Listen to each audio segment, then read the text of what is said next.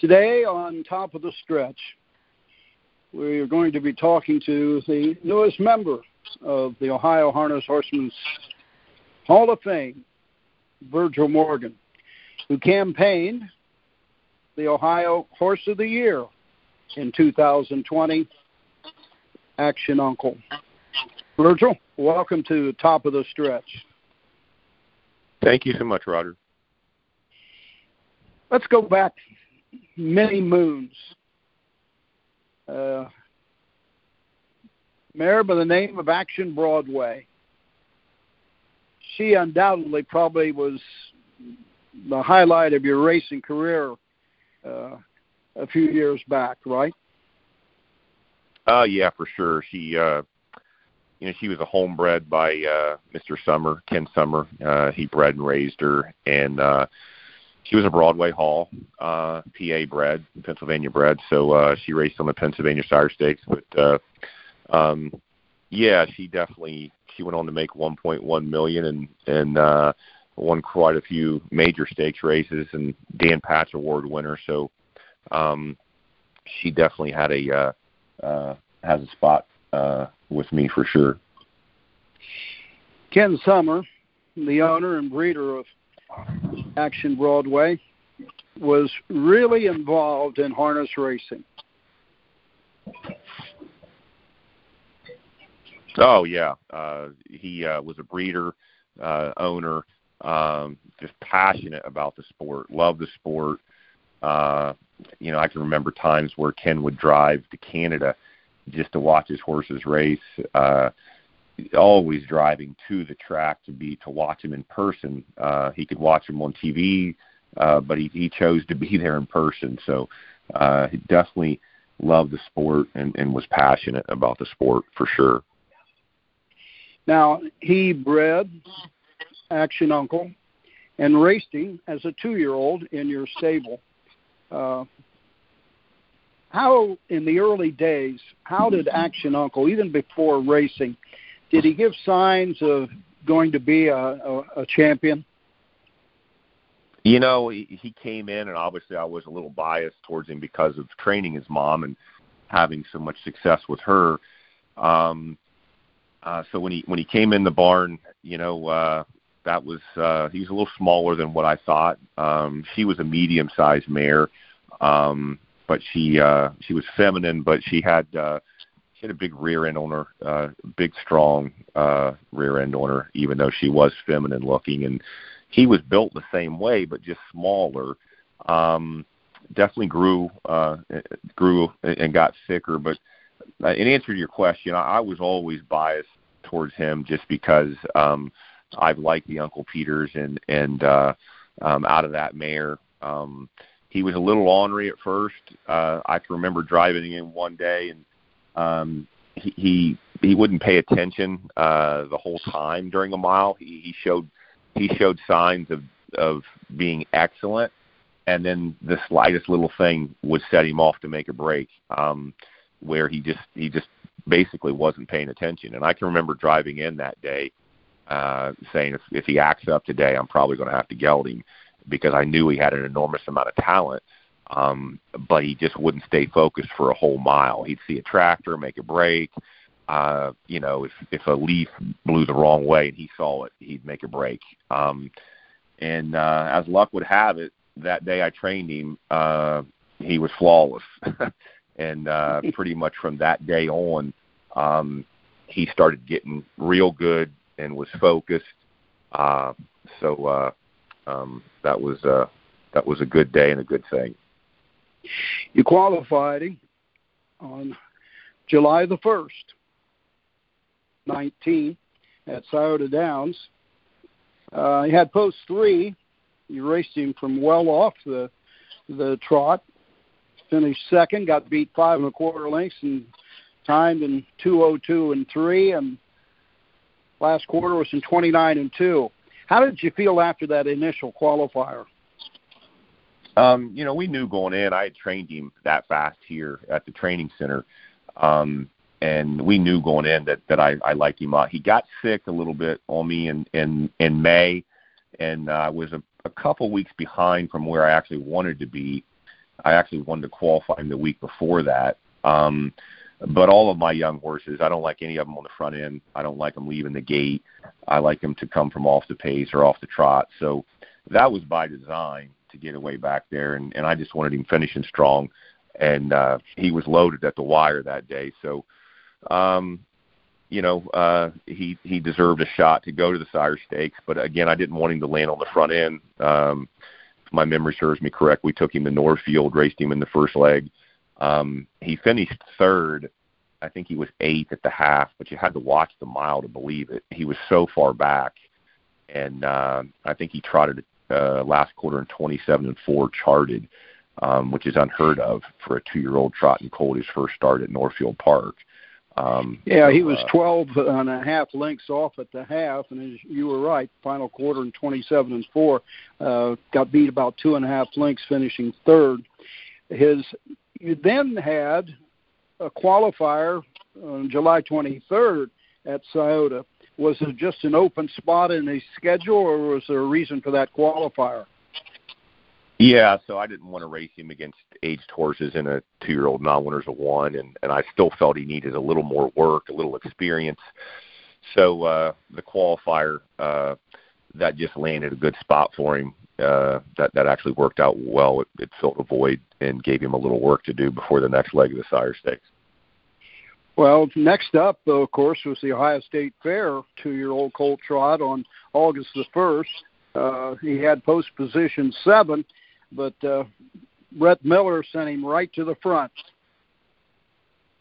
Yeah, that day, we felt it was time to race him. We had, babied him, so to speak, enough, and we let him do some work that day, and he was really good that day. He finished second at Northfield on August the 9th in Ohio Sire Stake event, and a second-place finish on August the 20th at Scioto in the Sire Stake. Up at Northfield in the final of the Ohio Sire Stake, going for $300,000 on September the 1st, though. He had the rail, got away second, moved to the top, and was a winner in that one in 155-1. And that set the stage for the final start of the season at Delaware, Ohio, in the Ohio Breeders' Championship on September the 17th of 2019. He had post 3. Brett Miller was the driver, and we were about to see a world's record performance out of him in that start, right? Yeah, so I had raced him in a hood all year long just because he acted like he could get a little hot. His mom, she could get a little hot at times too. And the week before the final, I'd been breaking him to earplugs the whole year, and I trained him in earplugs and pulled him, and he was amazing. So that's the first night that we raced him in earplugs in the final, and that was the track record there. I think he set in 55-1 in the mud, and then then at Delaware he set the world record the following 10 days later, I believe it was. And that was his final start as a 2-year-old. And what did you do in the off season? Do you turn them out, or you leave them out a short period of time, or what do you usually do with your 2-year-olds? Yeah, I'm a big believer in turning them out. I like to pull their shoes and just get them away from the track completely. I'm not one of those people that like to keep them in and jog them every other day or anything. I just like to get them away and really want them to grow, put on muscle and hopefully size. I prefer all mine to go to Eli Miller's Spring Run Farm. He does a great job. And he actually stayed at Woodland Run, though. He was a little rambunctious in the field and a little ornery, so I definitely wanted somebody to keep an eye on him. And he actually he was turned out at Woodland Run for probably 2.5 months, and then came in to start training for his 3-year-old campaign. Initial qualifier was on May the 16th at Scioto Downs. Had he changed much from his 2-year-old season to that initial qualifier as a 3-year-old? Just much more mature. That goofing around stuff that he would do as a 2-year-old. I didn't see any of that. He was pretty much all business right when he came in. When I started training him after about 5 weeks of jogging, you could just tell going the right way. There wasn't much going to fluster him, or the tractors didn't bother him. If he saw something bizarre, some geese flying over the pond in the middle of the infield, that didn't bother him anymore. Stuff like that as a 2-year-old early on would just set him off. Much more mature, and I would say more professional. He was much more professional. His first start was at Scioto in the non-winners of 4 pari-mutuel event. Winner by a neck, 53-4. And final quarter, 27-3. You had to be really tickled with that effort. I was. We qualified him twice, 59 and 56, and I was a little reluctant to, somebody. All my 3-year-olds, I like to try to pick the easiest spots possible for them, and that was a non-winners of 4, and as luck would have it, it came up pretty tough. There was a 4-year-old in there by the name of Shake and Bake, who I thought was a really nice horse, and I really didn't want to put our horse on his toes his first start after qualifiers. I knew he was up to a big mile. We got a 2-hole trip that day, and when Brett pulled him out, he did it pretty easy. He didn't pull earplugs. That's the qualifiers were great, 59 and 56, but when he went that mile that day, that's when I kind of knew he arrived in maybe to the next level. He could go to the next level off a mile like that. His next start was June the 13th at Ohio Sire Stake Everett at Northfield on the half-mile track. I've noticed one thing. World record at Delaware on half-mile track as a 2-year-old, and in that first start of the Sire Stake program as a 3-year-old, we've got another world record coming up, and at Northfield on a half-mile track, 53-2, final quarter 27-2. Does he get around a half-mile track better than some of the bigger tracks, maybe? I don't think. I mean, you could say that, but I'll be honest with you, Roger. He's just so handy. I was really looking forward to racing him at Hoosier or even the Meadowlands on a bigger track, because he loves. I train a lot of mine in sets and with multiple horses, and he just loves to pass a horse. He landed on the front end a lot because he was 1-5, 2-5, 1-9. It wasn't really by choice. It was more by design that, we just didn't want to have him get in any trouble or get locked in. So more often than not, he landed on the front.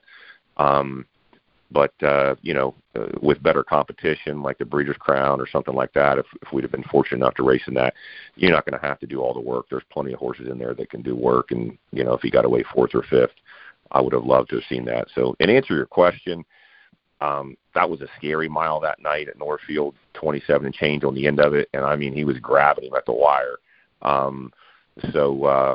You could say he's got 2 world records at Delaware. Obviously, the half doesn't hurt him, that's for sure. But I'll be honest, I was really excited about racing him on a larger track. I kind of got ahead of ourselves because I wanted to mention change in ownership for the 3-year-old campaign. Mr. Summer had passed, and the family really didn't want to continue in the racing business. They wanted to keep the brood mares. It wasn't hard for you to come up with an ownership group to buy Action Uncle, was it? No, I was a little surprised after the death of Mr. Summer that the kids wanted to sell. I thought that they would want to race the offspring, since they have been successful, in this horse. But they came to me and said they wanted to sell him, and I was a little surprised. So I told them, give me a day, let me think about it, and I kind of handpicked 3 guys that I thought would form a great partnership. Larry Wills, who's an owner and a partner of Winter Circle Training Center with me. He's got quite a few horses in the barn with me, so I approached him about it. Carl Howard, who's been a long-time owner with me, and Joyce and Dick McClellan, I had some trotters for them, and they love trotters. So I thought those three people would make a good partnership, and it's actually been an excellent partnership, just three quality people. And, I couldn't be happier for everybody, or happier for everybody involved. The kids, they still have the broodmare. She's still having babies, but yet Larry Wills, Carl Howard, and Joyce and Dick McClellan got to enjoy the success of him, and obviously still have him. And they have another one, a 3-year-old filly. She's 3 now, a filly by the name of Bougie Girl that I like a lot. That's actually a full sister to Action Uncle. So it's worked out for everybody. And you got a 2-year-old named Wendy Ross? Yeah, so we've got a 2-year-old What the Hill filly she's in now, and they named her her original name was actually Action Wendy Hill, but since it's been changed to Wendy Ross. Wendy Ross. Yeah. Now, to get back to Action Uncle, next up was at Scioto Downs, Ohio State Fair, a winner in 52-4, final quarter 28-2, and he easily won that one by 4 1/4 lengths. Yeah, that's the night he was just full of himself that night, and kind of his 2-year-old habits kind of crept up. He made a little break going to the gate, and actually interfered with a 10 horse that night, and they had a recall, and then he behaved himself after that. But yeah, that was another scary mile. That's the first time that a horse ever got to his wheel. David Miller was driving a horse for wading boots for Ronnie Burke, and he pulled up beside him, got to his actually a saddle pad, and I thought, well, we'll see what happens here. And Brett just gave him his head at the top of the stretch, and I think he won by 4 or 5 lengths. So yeah, that was a very impressive mile. Next up was a Sire Stake race at Northfield on August the 15th. Had the rail, and took a 2-hole trip to the winner's circle, and got up by 3 1/4 lengths. Yeah, so there was a horse that was pretty good at the time on there, and we elected to just get a 2-hole trip and set behind him, and Brett pulled maybe a little past the half, and let him do his work, and he was really good that night too. Now on August the 28th, you entered him at Scioto in non-winners of $9,501 in the last 4, taking on Older. Had post 7, and you're really going to race him off the trot in that one, didn't you? Yeah, it was the week before the final, and we didn't want to. I wanted to keep him mentally fresh and physically good, and I told Brett, let's just one move him, and he got locked in. He came up the rail, and he was loaded. If he could have got out, I think he would have won for fun, but just racing luck, he just couldn't get out. And like I said, we didn't want to put him on his toes and leave the gate with him. There were a couple really nice horses in there, but that one just unfortunate. Again, it was a week before the final, and he got locked in, came up the inside, and just ran out of real estate. September the 6th, $300,000 final, Ohio Sire Stake. If I remember correctly, I watched him warm up after the post parade, and it seemed to me, I'd never noticed it before, but Brett really scored him down at full speed, it seemed like. Yeah, that was by design. We discussed, I just wanted him to thaw him out, take a little edge off of him. I didn't want him, acting up. That was his race to lose. I think he pretty much proved it all year long. And I just didn't, if he got beat, I didn't want him to get beat by doing something stupid and making a break behind the gate. So he scored him down pretty good just to keep his mind on his business and thaw him out. And he was good. He was really good. On to Delaware, Ohio Breeders' Championship, and you wrapped up another Triple Crown. He won the Triple Crown as a 2-year-old and the Triple Crown of the Ohio State Fair and Ohio Sire Stake Final and the Ohio Breeders' Championship at Delaware. Another world record performance on a half-mile track, 1:52.4. Yeah, I got to be honest, it wasn't something that we were talking about or thinking about that day, as the day went on. The weather that time of year is unpredictable. Obviously, we all know Delaware is extremely fast if the weather's good, but, you can get some rain there. It happens. But as the day materialized and progressed, the weather was good, the track was good, and I think it's academic had set a world record in another division prior to him. And so we knew, that the track was fast. And I think, leading up to that, kind of thought maybe that could happen if the fractions were right. But the main thing was just get the win. That was for the Triple Crown. And there was a lot on the line there. So get the win first and foremost. And, even in that race, and Brett didn't pull the earplugs and didn't even chase him in the stretch there. So, but he did set the world record, and that's absolutely great to have for him. And I couldn't be happier for the owners, to get that if he ever does go to stud, or if we hopefully someday we will breed him. That's a nice, nice accolade to have. After Delaware, the owners and yourself kind of agreed to shoot for the Breeders' Crown.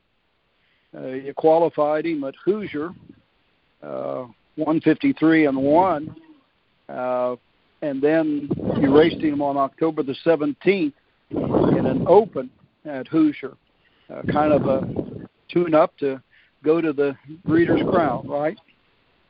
Yeah, so that was after Delaware. We had made the decision that we would supplement him, and so I started prepping him for that. And part of the prep was give him a couple weeks off, and then I would qualify him. He qualified really good, and then elected to race him the week before the eliminations for the Breeders' Crown. He was really good that night. He won in 53 and change. He did take a bizarre step at the top of the stretch, and I remember seeing it, and I thought, it was just a bad step. I think he won by, 5 lengths, 8 lengths. He was well in hand at the wire in 53-1, I believe. And, I always watch, one of my biggest thing is that I like to watch my horses come back after the race, whether it's the winner's circle or back to the paddock. And I'm watching him come back, and he's showing left front a little bit. And I thought, probably a 2 out of 10. I'm going to have to get that addressed, for next week. I just thought he was showing left front just a tick. And then, he got to the winner's circle, and then as the night progressed, it got worse and worse. So obviously, the next morning we took pictures and X-rays, and he, unfortunately, he had a hairline fracture of a coffin bone on the wingtip. So that obviously took him out of the Breeders' Crown. So that was very, very disappointing, to say the least.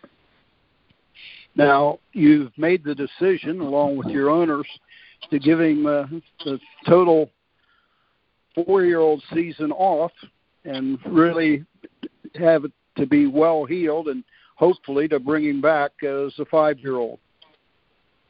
Yeah, so it's just the right thing to do.